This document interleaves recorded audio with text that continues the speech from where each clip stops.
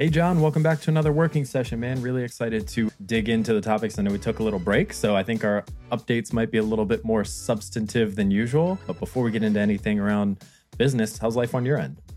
Good, James. Good to see you, man. Glad to be doing this again. It's been a couple of weeks. Yeah, things are going well. You know, it's springtime in Colorado. It's beautiful outside, beautiful blue sky, Colorado day, but we had snow last weekend. So it's been a journey, man. It's been a lot going on. What about you?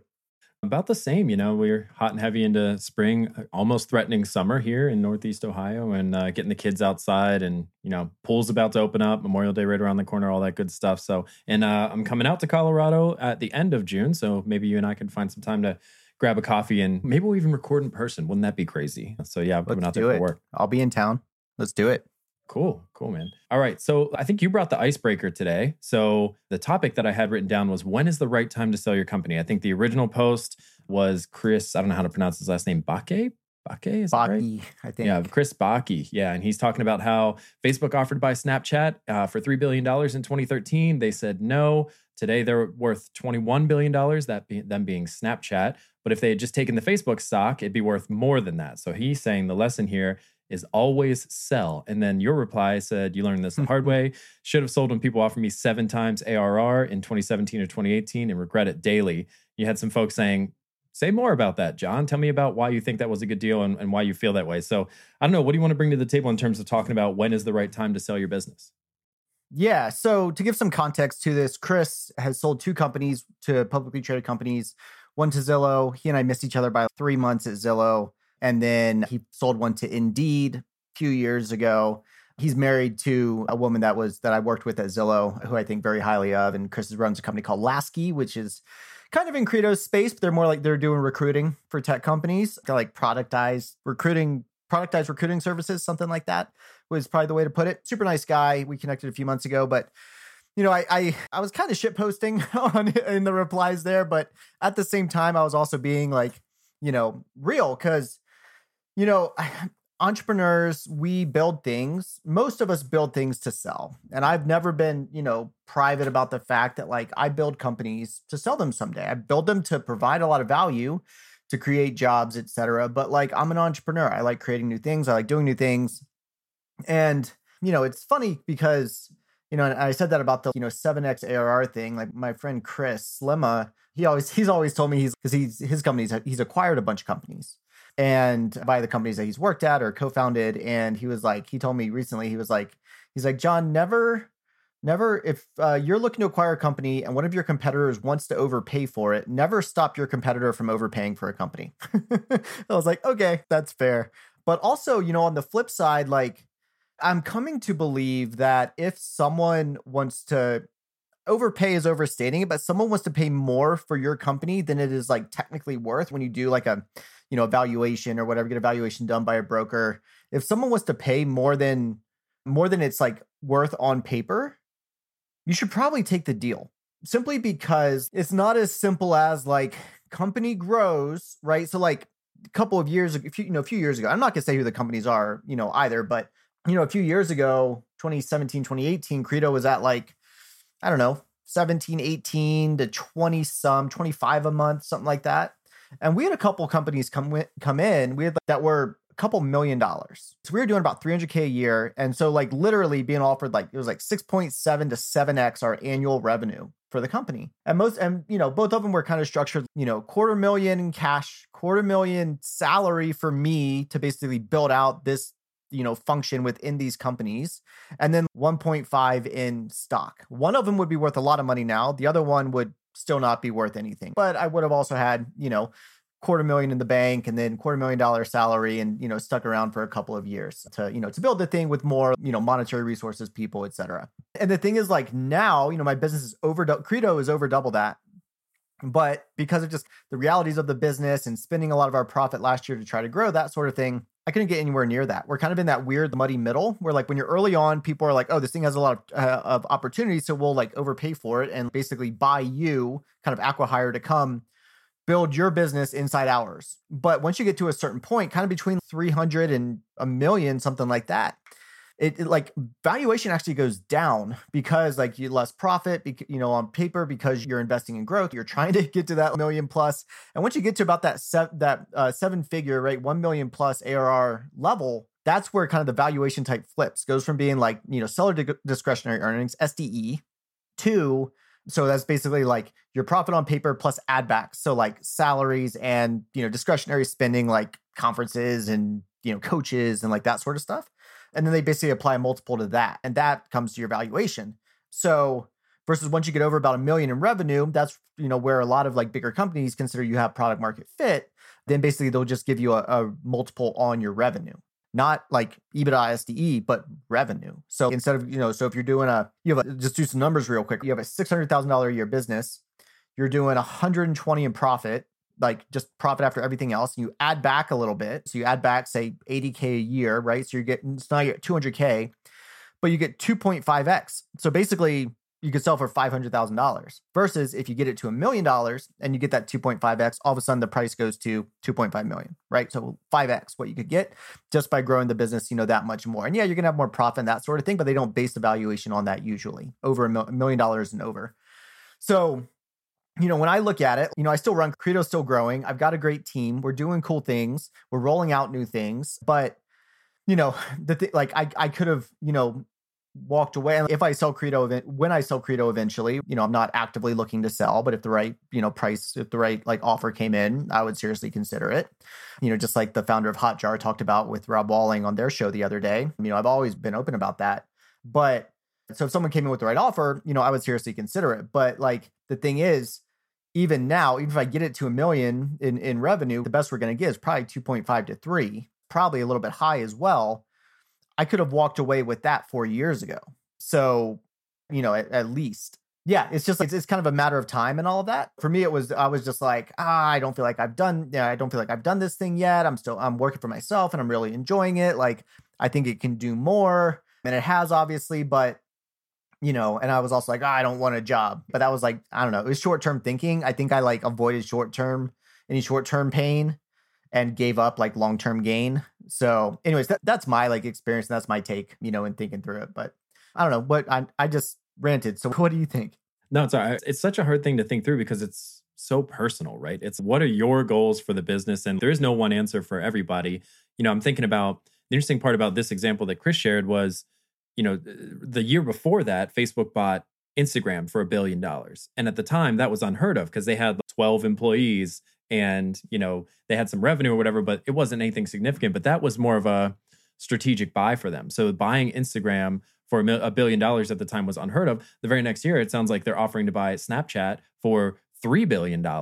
And so what did they end up doing? Because it didn't work out, they just layered Snapchat into Instagram for the most part. And they started... Well, and they bought WhatsApp for $18 billion. So I think it's like, maybe one of the takeaways there is like, when you have a strategic buyer, to your point, and when they're ready to overpay compared to market analytics in the current environment, maybe it's a time to give that some extra thought, if nothing else. It's not saying just go ahead and do it, but it's pay extra attention to the strategic buyer because they have motivations that somebody else doesn't. And they might not be as concerned with due diligence, what you're paying yourself versus what you're reinvesting back into the business, or some of these discretionary expenses that you're calculating.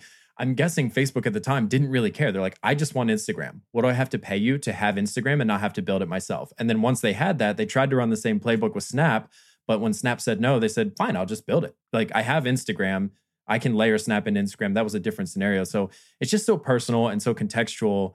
But I think maybe what I would think about this personally, if I had that opportunity presented to me, is maybe it helps to make that decision kind of a stoic practice before you have it on the table. So someday, what would be the right variables environment for me to sell?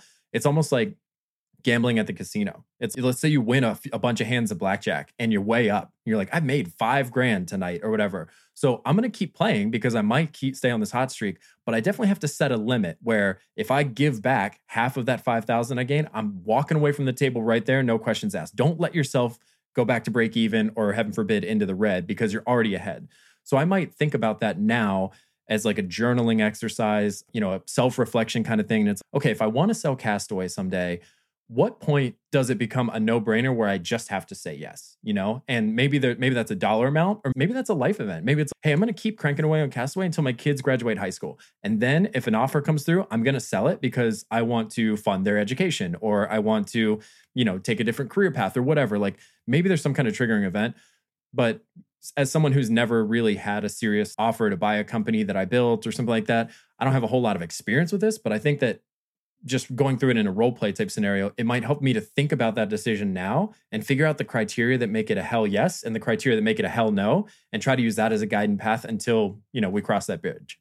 Well, it depends on the terms as well. Do they want you to stick around or not? Like you've got a full-time gig, and if they wanted you to like stick around and do it full-time, you would have to make some very real decisions about your whole lifestyle, Yeah. At the same time, to extend your metaphor of at the casino, yeah, you're up, put 1,000 in, you're up to 5.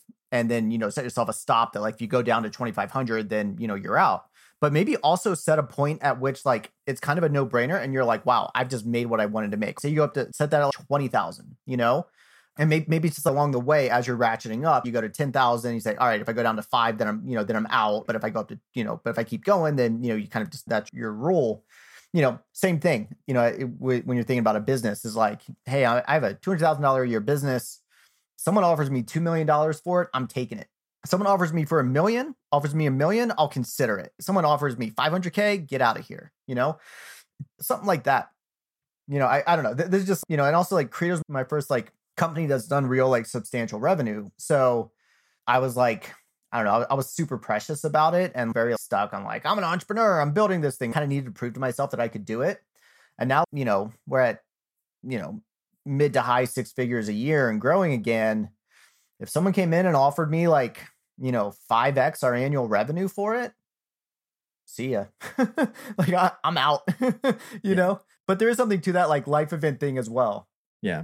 Totally. Well, and it depends what your long-term plans are too. Because some people would have sold Credo at that first offer purely to have the sale under their belt, so that they can go to their Twitter bio and say, sold 1 company, building 2 more, or something like that, because they know that makes it easier for them to go out and raise their next round if they're going the venture route or whatever. So they'll sell just for that because their long-term goal is not tied to this company. They're not as precious about it. It's not their baby. They know that long-term they want to go public, take a company public. And one way to get there is to sell a decent sized company first, get that under your belt, use that to go raise funds to build something even bigger the second round. It's just so personalized in what you want to get out of it. The other thing I was thinking is like, there's no room for nuance on Twitter, but like inside of Chris's tweet, what I thought was like, I wonder if the founders of Snap care about that, right? Some people don't sell purely because they think there's more work to be done. And that doesn't always mean growing revenue. That means I think there's more work to be done in the social media space. And I think we can do something really innovative here.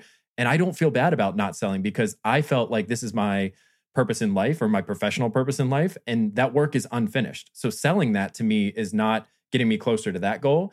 And I don't really care what the dollar amount is because I want to keep working on this problem and trying to solve it or getting to that destination. So nobody can give you a right answer. But if you go through the exercise and figure out what it looks like, and I think Sam Parr from The Hustle has been fairly public about this. I think he had he did the math and he's like, what is generational life-changing wealth for me that I never have to think about money again? He got that number. I don't know what that number is, but let's say it's $15 million. And then HubSpot he said his goal was like 20 million by the age of 30 or something like that. Yeah. So there it is. So he's 29 and HubSpot says, we'll give you $35 million for The Hustle. And he goes, yeah, sounds good. Life goal done. Now let me do whatever I want. And so it's nobody can have that answer for you. That's something you got to come up with on your own and then hope that you're in a place in the future where that becomes a reality. And then you say, hell yeah, let's do it. You work towards that, right? One, like the Snap guys, we should get into our updates here in a second to not go too long. But, the Snap guys as well, like when you're raising venture, it's common second, third rounds to do a secondary and take money off the table. And Spiegel comes from money as well, founder of Snapchat, I'm pretty sure. But, they raised, a ton of money, right? So like he was probably already worth 9 figures when they came into offer to buy him.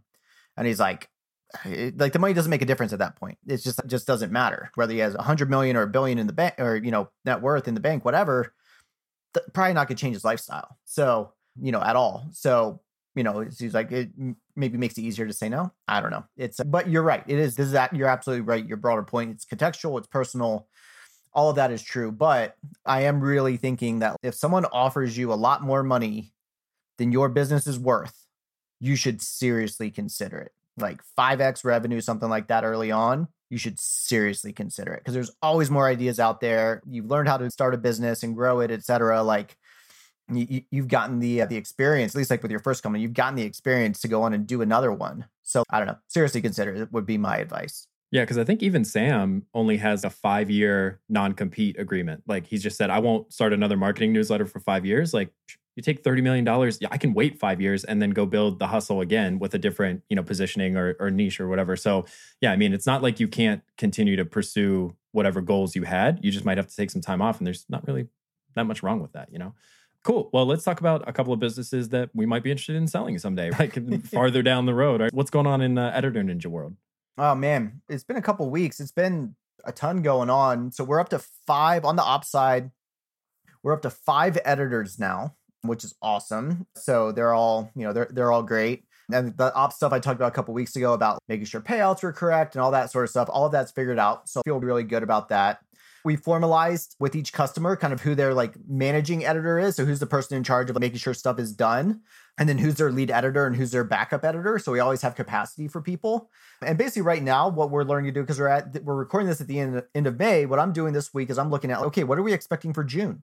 Do we have enough editors? Is an editor, taking a week off? And so we need to like make sure that's accounted for, that sort of thing. So right now with Editor Ninja, it's all on the ops side. It's all about capacity planning and just figuring out what that capacity planning, what the org looks like. On the sales and marketing side, man, this has been the challenge. This has been the tough part for the last couple of weeks. I rolled out word bundles a few weeks ago, feedback from people about kind of, they'd like to buy like a chunk of words to be able to use over time. And I rolled that out and I made it kind of the middle section on our pricing page and put subscription third. Killed demo volume. Completely killed demo volume. So like I actually have one right after this call, but that's the first one in about a week and a half, something like that. And so I actually rolled that back yesterday and went back to single document subscription and enterprise. I messaged, want to buy a chunk of words or, talk about kind of full end-to-end editing, which I'll get into that in a second. Want to talk about full end-to-end editing with a managing editor, et cetera. Contact us to discuss, what that would look like. And psychologically, this makes sense because basically the pricing went like custom for single doc, right? By the word, $875 plus for a word bundle or $399, a period every 4 weeks for subscription. And just like the pricing psychologically just didn't make sense.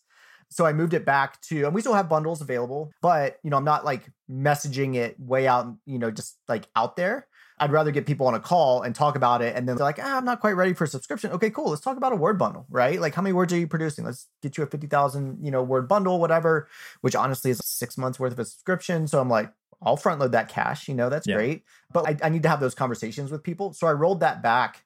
So we'll see what that does. It worked before, so there's no reason why it won't work again. So, and then just a couple of other things. I'm kind of doubling down on bentonow.com, Jesse Hanley's company. So set up some chat. They have a chat widget like Intercom or Drift or whatever, and you can do like page specific or like page type specific campaigns. So like on the pricing page, have a specific, hey, have any questions about our pricing? Like we're here to help, homepage. Hey, why'd you come? What brought you to Editor Ninja today? That sort of thing. So really, once again, early days on that, but trying to, just get some more conversations going, get some more leads in the door like that, just trying some new things, and giving it enough time to work. But, one of the things I'm thinking about, this is kind of a challenge. Well, before I get into that, something I'm thinking about is I've had a couple customers churn recently because basically what I'm coming across, James, and I know you're dealing with some similar sorts of thoughts at Castaway and kind of like how far does your service go? But yeah, I've had some people churn because they were basically like, I need the full end-to-end editing, right? Like I want to be able to draft a piece or a writer drafts a piece and I don't have to look at it. I don't have to make any decisions. I pass it to your editors and they do everything, right? They clean it up. They like eliminate paragraphs that don't make sense, like that kind of thing. I don't really care. I just want it to come back good and ready, and ready to go, like correct grammatically, et cetera. But like people care about that a lot less. It's more, is it not too wordy? Is it concise? Is it on brand? Like that kind of thing. I've had 2 people churn because we don't offer that yet. This has always been my thinking for the last couple of months is like, is copy editing and proofreading meeting enough of a need? For some customers, yes, but for others, it seems like not. So I'm really thinking like, how does that, like, how would that service look? Kind of the end to end, like you have a true like managing editor that's like looking at structural stuff, looking at arguments, fact checking, putting in links, like eliminating paragraphs that are, duplicative or repetitive or whatever, and kind of going the whole life cycle there. And then it comes back to the customer and it's just ready to go. So it's not really the volume play as much, but it's higher value. And therefore I can charge more for it than just like copy editing and proofreading, which is kind of a commodity for the right customers. But so like with all that said as well, so I'm kind of testing that out and having those conversations with people and maybe saving one of the potentially churning customers because they bought a Word bundle. So they have a balance with us still. But with that, I'm really thinking about like with both of my companies, Credo and Editor Ninja, like I feel like as an SEO, as a marketer, I kind of go for the broader, let's create a bunch of blog posts to rank for a bunch of terms. Let's create a bunch of landing pages for our individual services and that kind of thing. But like on Editor Ninja, I don't have like top level landing pages talking about like, I guess I do for like what is a Word bundle, but like the single document page is like literally a form to create a project and pay for it. I don't have anything. I don't have a dedicated subscriptions page. What do you get for that? I'm trying to make my pricing page do all of that work. And then similarly on Credo, like kind of what does that like second level of like landing pages look like before we get into the in-depth, like individual services or use cases or something like that. So that's the thing that I'm thinking about right now for both companies is how do we make it clearer and how do we segment out? How do we help people segment out earlier what they want and the various ways that, from my perspective, they can pay us money, but like from their perspective, they can solve their problem.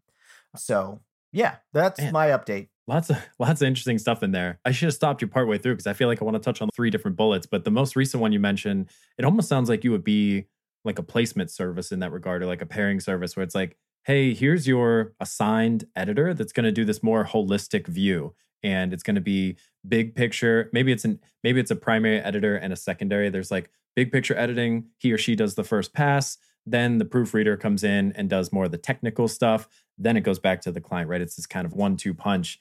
I actually really like that because I think, from my seat as director of marketing at The Good, I like to do the big picture editing myself. I hate copy editing. I hate proofreading. That's just not, I think as long as a piece is legible and it doesn't compromise like your ability to consume and understand the material, I don't really care where the comma is, but some people do. And so I don't want to do that work, but I like doing the big picture stuff. It's just, I don't have the time to do it consistently at a high level for the volume that we're putting out. So to me, I'm just one person, but to me, it's fairly appealing to be like, I find the writer, I do the writing brief and all the front end strategy, writer produces the draft, and then I hand it to a person who basically is a very highly educated, thoughtful person who understands my industry, my subject matter, and can do the big picture pass, also proofreading. It comes back to me, and maybe I give it a quick read that takes 15 minutes and it goes up on WordPress and we're done.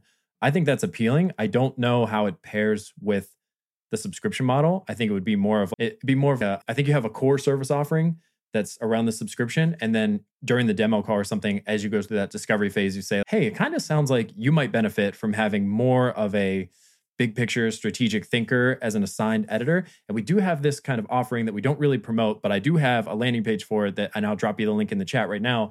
Maybe this is a better fit. Does this sound like? So maybe it's not something you outwardly promote, but it's something that is kind of a cross-sell, upsell. It's a pivot. It's kind of an add-on, I think. Yeah, is where it might be. You're producing a volume of content. And so a subscription makes sense because you're producing 10, 12, 15,000 words a month.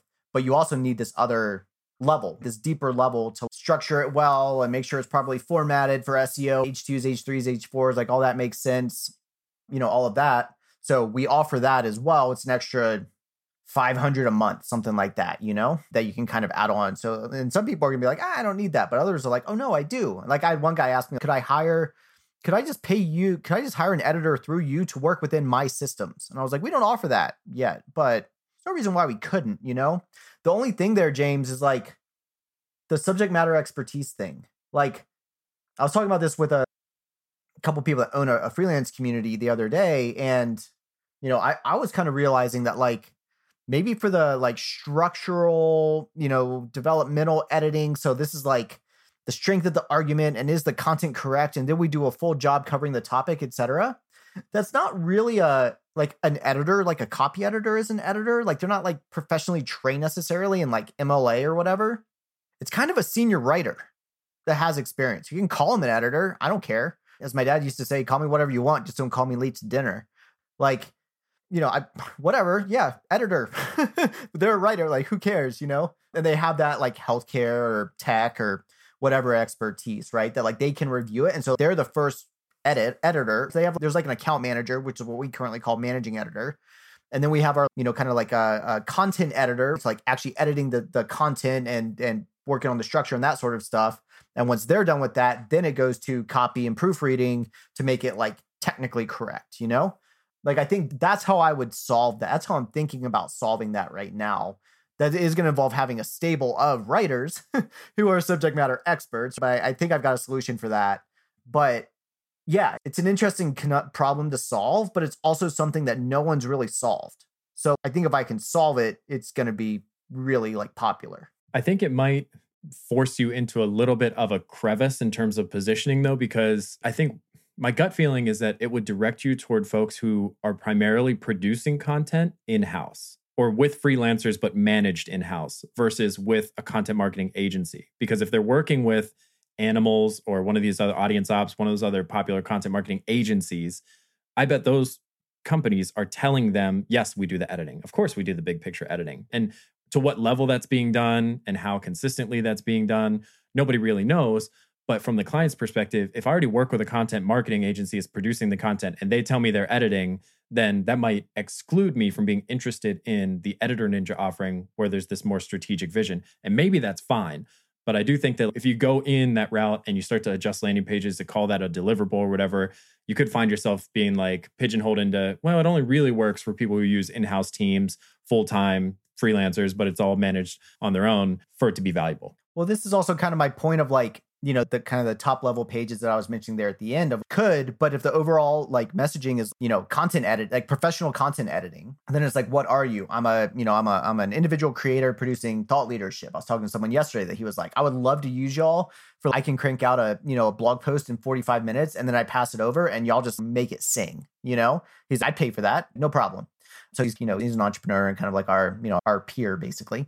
So there's that. So I'm a creator, right? Like Pat Flynn back in the day with Smart Passive Income, something like that. Tim Ferriss back in the day when he was blogging like 2009, 2010, I think someone like that level. Then there's we're a brand producing content in-house and we need this, we need the full like content suite. We need it managed. We've got the writers. Maybe there's someone kind of like a traffic router internally, but they're not an editor to spend a ton of time editing. So they need the whole kit and caboodle. So that's for them. And then we're an agency producing content at volume. And that's just copy editing, proofreading, volume service. So help people segment them that way. And then pricing is basically like, contact us, right? Which one are you? Which one do you need? This one. Cool. Let's have a call and talk about it, or just sign up because this is the service for you. Yeah. I don't know. That's kind of the conundrum. Right. I was going to say, what I'd love to see you try, and not that you have to, but this is one thing I would think would be interesting, is as top of funnel effort, having a quiz. It's find the Editor Ninja service that's right for you. And it's like a multi-step quiz where it's like, who's currently producing your content? Full-time team member, freelancers, managed in-house, content marketing agency. I write it myself. I'm an independent creator, whatever. Next question, how many pieces do you publish a month? Next question, on average, how long are they? Yada. And you go through, and then you have logic built into the quiz where when they answer B for question 2, it starts to build that recommendation. And at the end, it says, hey, it sounds like you'd be a great fit for our bundled offering at 50,000 words or whatever. If you want to talk about that, you can buy it now, or you can schedule a sales call, and I'll show you exactly how it works, that kind of thing. I think that could be interesting as like it's almost like build your own service, right? You get all that data up front. And I don't know if Bento can do this, but a lot of email marketing tools are adding this quiz functionality, and all that metadata gets dynamically piped back into their customer. And then, you can market to them if they don't buy through email marketing that way based on their needs. Like that could be pretty slick. And I could see that being like a primary, like a button in your primary navigation where it's, take our quiz or find the right service for you. Maybe some folks will do that. So I don't know. Well, it's funny you mentioned that because we're recording this podcast right now. I have a demo call for Editor Ninja in 20 minutes, and then I'm rolling that out for Credo. Oh, nice. Right after that, I'm setting it live. So starting to do that, there, and then would take those learnings from, or maybe I could just test both at the same time, do it on Editor Ninja and Credo and try to learn twice as fast and use the learnings from both, Yeah, because where that came from was like, at some point, I should probably do a website review for you. But like, I looked at the services drop down. I only look at your website maybe twice a month or something when we're talking like this. And the services dropdown has, I don't know, 12 options under it. And it's very, to me as a marketer, it's, oh, this is an SEO play, copy editing services, proofreading services, blog post editing services. It's I am very an SEO segmented. guy. Yeah. I get it. But as a consumer, I'm like, okay, well, I don't know, like maybe I need 2 or 3 of these. So what is that? You know what I mean? To me, it would be more intuitive to like, hey, the quiz would help with that. Do you need documents, internal documents edited, blog posts edited? Do you need, your landing pages edited, whatever? Check all buttons that apply. Okay, let's move forward, that kind of thing. I don't know. To me, I felt a little bit of like friction between how I would logically think about how do I buy this service? And I thought pricing model. But then I was like, well, what if I would need 3 of these services? Do I right click, open new tab and look at all of them? And then, but that's probably a separate conversation about like, let me put myself in the shoes of the consumer. What would I do? And, there's just some food for thought for you in terms of website design. It's brilliant. I love it. Thank you. Let's talk about Castaway. What's going on your end? Yeah, man, I know we're running up on time. So let's see. Okay, Castaway updates. On the operational side, I think I talked about this last time, testing out an editorial leader, somebody to go in and identify the most compelling clips with a journalism background. Been working with her. That's going great. So I think that's freed up some of my time. Hopefully that relationship will continue and we'll get to a point where we can do 1 or 2 more of those folks to really get things humming along. And then I also published a listing for what I'm calling like a fractional marketing operations support type of person. So it's like somebody who can write a little bit, but really is let's keep all these individual deliverables moving through the production process. Let's work with the writers. Let's work with the designers. Let's work with the videographers, all that stuff.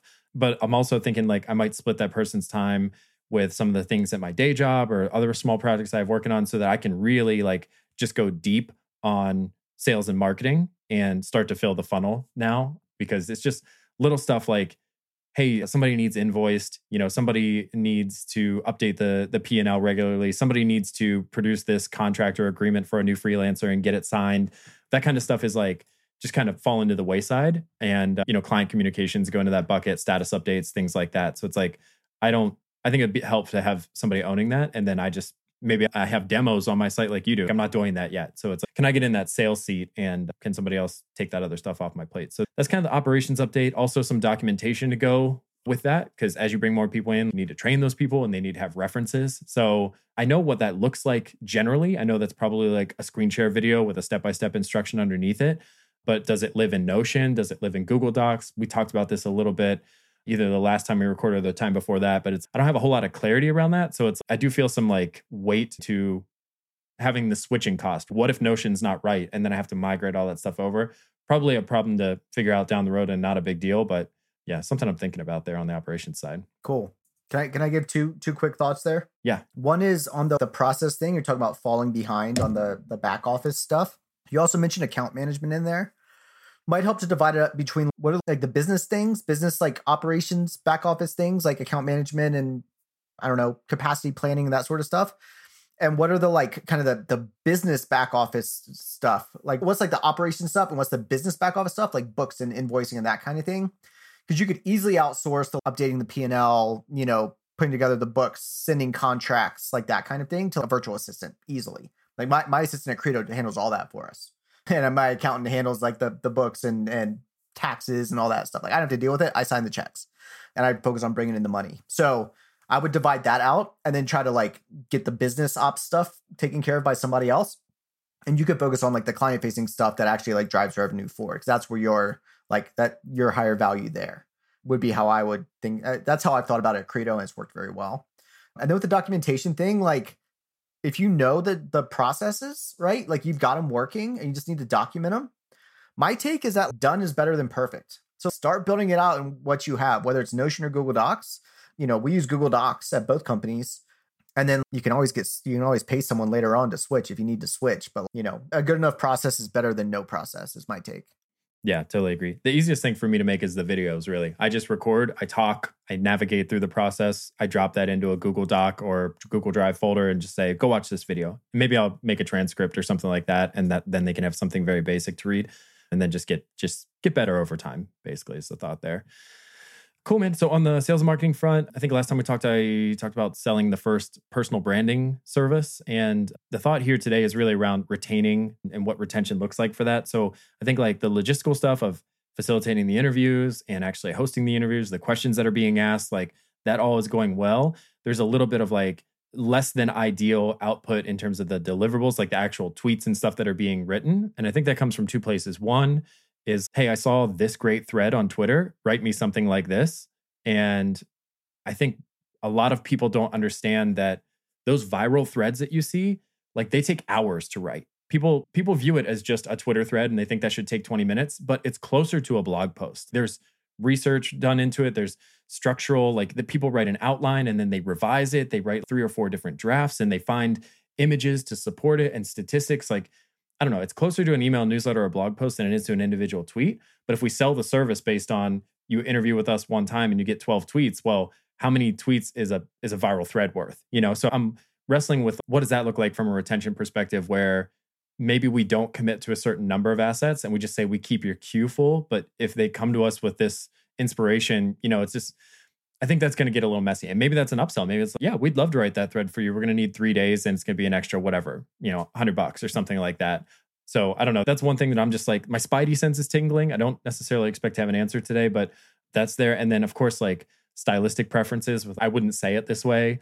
You know, I run into that when we convert podcasts into blog posts and it's, well, you know, a true content marketing service would probably mirror your style and tone better. But like, also, even those folks take 90 days to get up to speed. Like, you can't expect somebody to know your business inside and out within one meeting or know how you would speak. So I think there's a certain level of like, I don't know, maybe the folks who truly want to fully outsource and have a fully ghostwritten Twitter or LinkedIn presence aren't the right fit for us. I would think of us as more like a really strong draft that you still need to inject your personality into. And like, right before you post it, you copy paste, you give it a read, you change a couple of words, you put an exclamation point instead of a period or whatever and fire it off. Like, it should be very close, but it's kind of hard to really directly mimic your tone of voice when we get 30 minutes with you every couple of weeks, you know, something like that. So, yeah, that's interesting. I don't know how you solve that.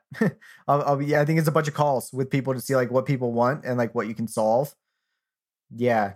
The one that strikes me that's better is actually you do want the people that want it fully ghostwritten because they're going to be less picky and they can give you feedback. Hey, in the future, I don't use the term all things, like all things web, hate it. so if I had a ghostwriter and they wrote that, I just let them know, hey, just don't use that in the future. And we have a living doc that's just like things that you don't use when you're writing for John. But we write it and then you have to edit it and inject your personality. I just want it done for me. I mean, this is the same thing with Editor Ninja, right? People are like, I don't have to go back and make these stylistic choices or send it back to a writer. I just want it done, you know, and good enough. And we can move forward in the future. It doesn't have to be perfect now. So that's my take, but I think you should talk to a lot more people.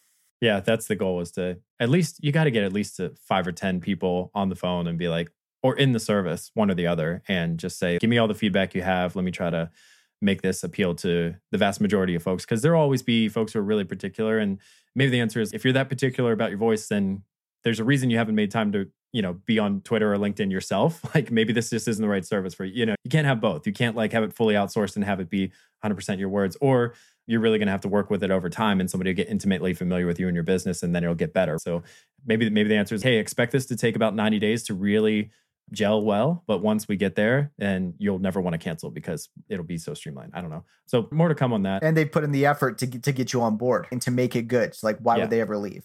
Yeah. Yeah, I like that idea. And then the last update I have here is really, it's kind of related to my personal brand. So I'm like, okay, I kind of want to do this 30-day challenge of just grow my personal audience because I am tied so closely to Castaway. The problem is I've got the day job, I've got Castaway, I've got this podcast.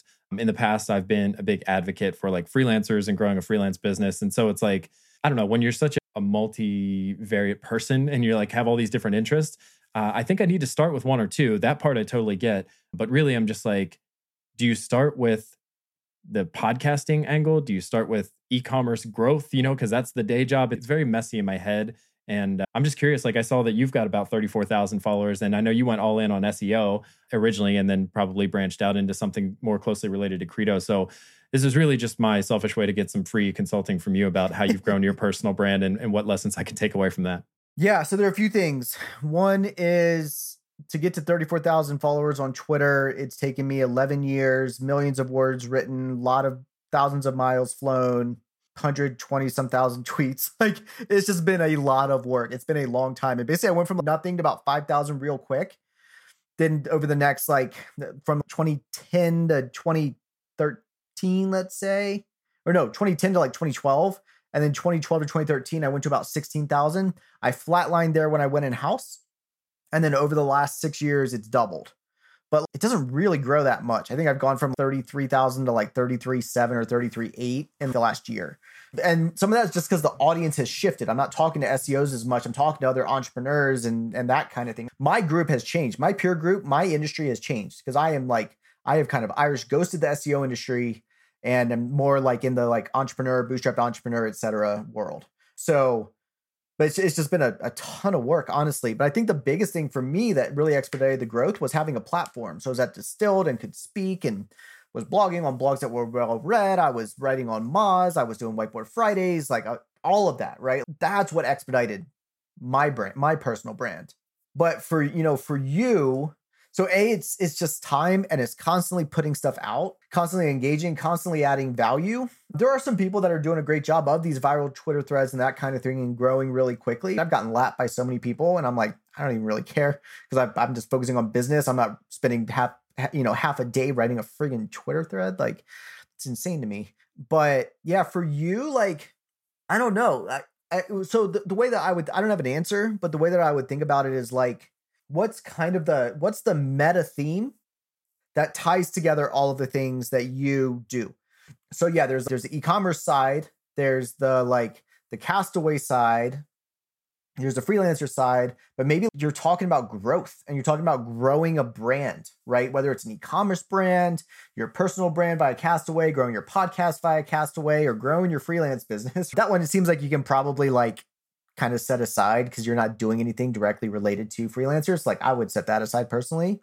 But the others, like both Castaway and, the good is if you become the brand growth guy, how do you grow a brand online, messaging and top of funnel and bottom of funnel and conversion and all that stuff? I don't know. It's fairly broad, but it also gives you a broad set of things that you can talk about that's going to meet the audience's needs, is my thinking. So that's what ties it together. And at the same time, you're still James, the entrepreneur and, the former, military member and dad and fisherman and, whatever. Like you're still a person, and that's where it gets tough. Because for me, I talk about Credo and digital marketing and hiring. I also talk about Editor Ninja and bootstrapping and early stage. And I talk about skiing and whiskey and trucks and, all this stuff. Like, we're also people at the end of the day. So what's more important, I think, is having a few of those topics, but then also people want to connect with you as a person. Yeah. So actually being active. Yeah, I think it's not about the follower count so much. I know that's a vanity metric and that's not really what I'm chasing. What I'm chasing is an audience, because I view it, one, as a safety net. So if anything ever goes wrong, you have this audience and you just listen to that audience and you have your next landing spot. But the other thing is I feel very strongly that people buy from other people. They don't buy from brands anymore. And so I don't have a lot of attraction to publishing consistently under the Castaway account right now. Someday that'll probably be somebody's job, but I'd much rather channel that energy, if I'm going to do it, into growing my personal brand and being associated with Castaway and having the trickle down effect happen there. So I think where I've landed is right now, my Twitter header says I write about building and growing early stage businesses, and I have Castaway, user input, and freelance focus. Maybe I even whittle away freelance focus and just focus on the other two. But I think that's kind of in line with what your recommendation was, where your generalist statement is, I just write about bootstrapped marketing, lean marketing strategies for early stage businesses, people that maybe light on capital or whatever starting out, but have a bunch of hustle. I've got 100 thoughts about that to share with you. So if you're interested in that, and by the way, I share my journey, putting that into practice, follow me. And then at the same time, I get to be that unique version of myself, that person or whatever on the outside that likes golf and whiskey and all that kind of stuff that you rattled off. So I think that's where I landed. But what I like about this is I'm basically my own perfect customer for the personal branding service. So it's almost like I should just write off the cost of doing that for myself. And just, if it works for me, then I can confidently get on the phone with somebody and be like, look at my account. I'll show you the analytics. A year ago, I was at 2,000 followers and now I'm at 10,000. And it's all been through the Castaway personal branding service. And I basically just ate my own dog food for a year. And these are the results I've gotten. So yeah. Yep. No, I think that's smart. Appreciate your thoughts on that. I think we'll bring it in for a landing there. I know you've got a hard stop. You got a sales call to get on. So hopefully you land some business there. But our normal spiel, workingsessions.fm. If you want to go listen to past episodes, subscribe, check out the show notes, anything that we talked about today, we're over there. And I guess we'll look forward to catching up with you here in another week. Oh yeah. Leave a review. Tell your friends.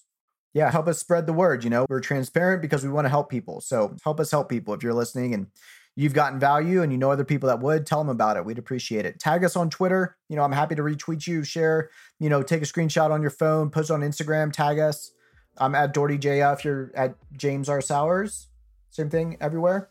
Tag us. We'll reshare it. Thanks for listening. Yeah, feedback and questions appreciated. That's one thing that podcast hosts almost never get is like good, bad, or indifferent. They never hear from the audience. There's very little attribution or signal coming back. So whatever you've got, we'd love to hear. Awesome, man. We'll talk to you again in a week. Sounds good. See ya. See ya.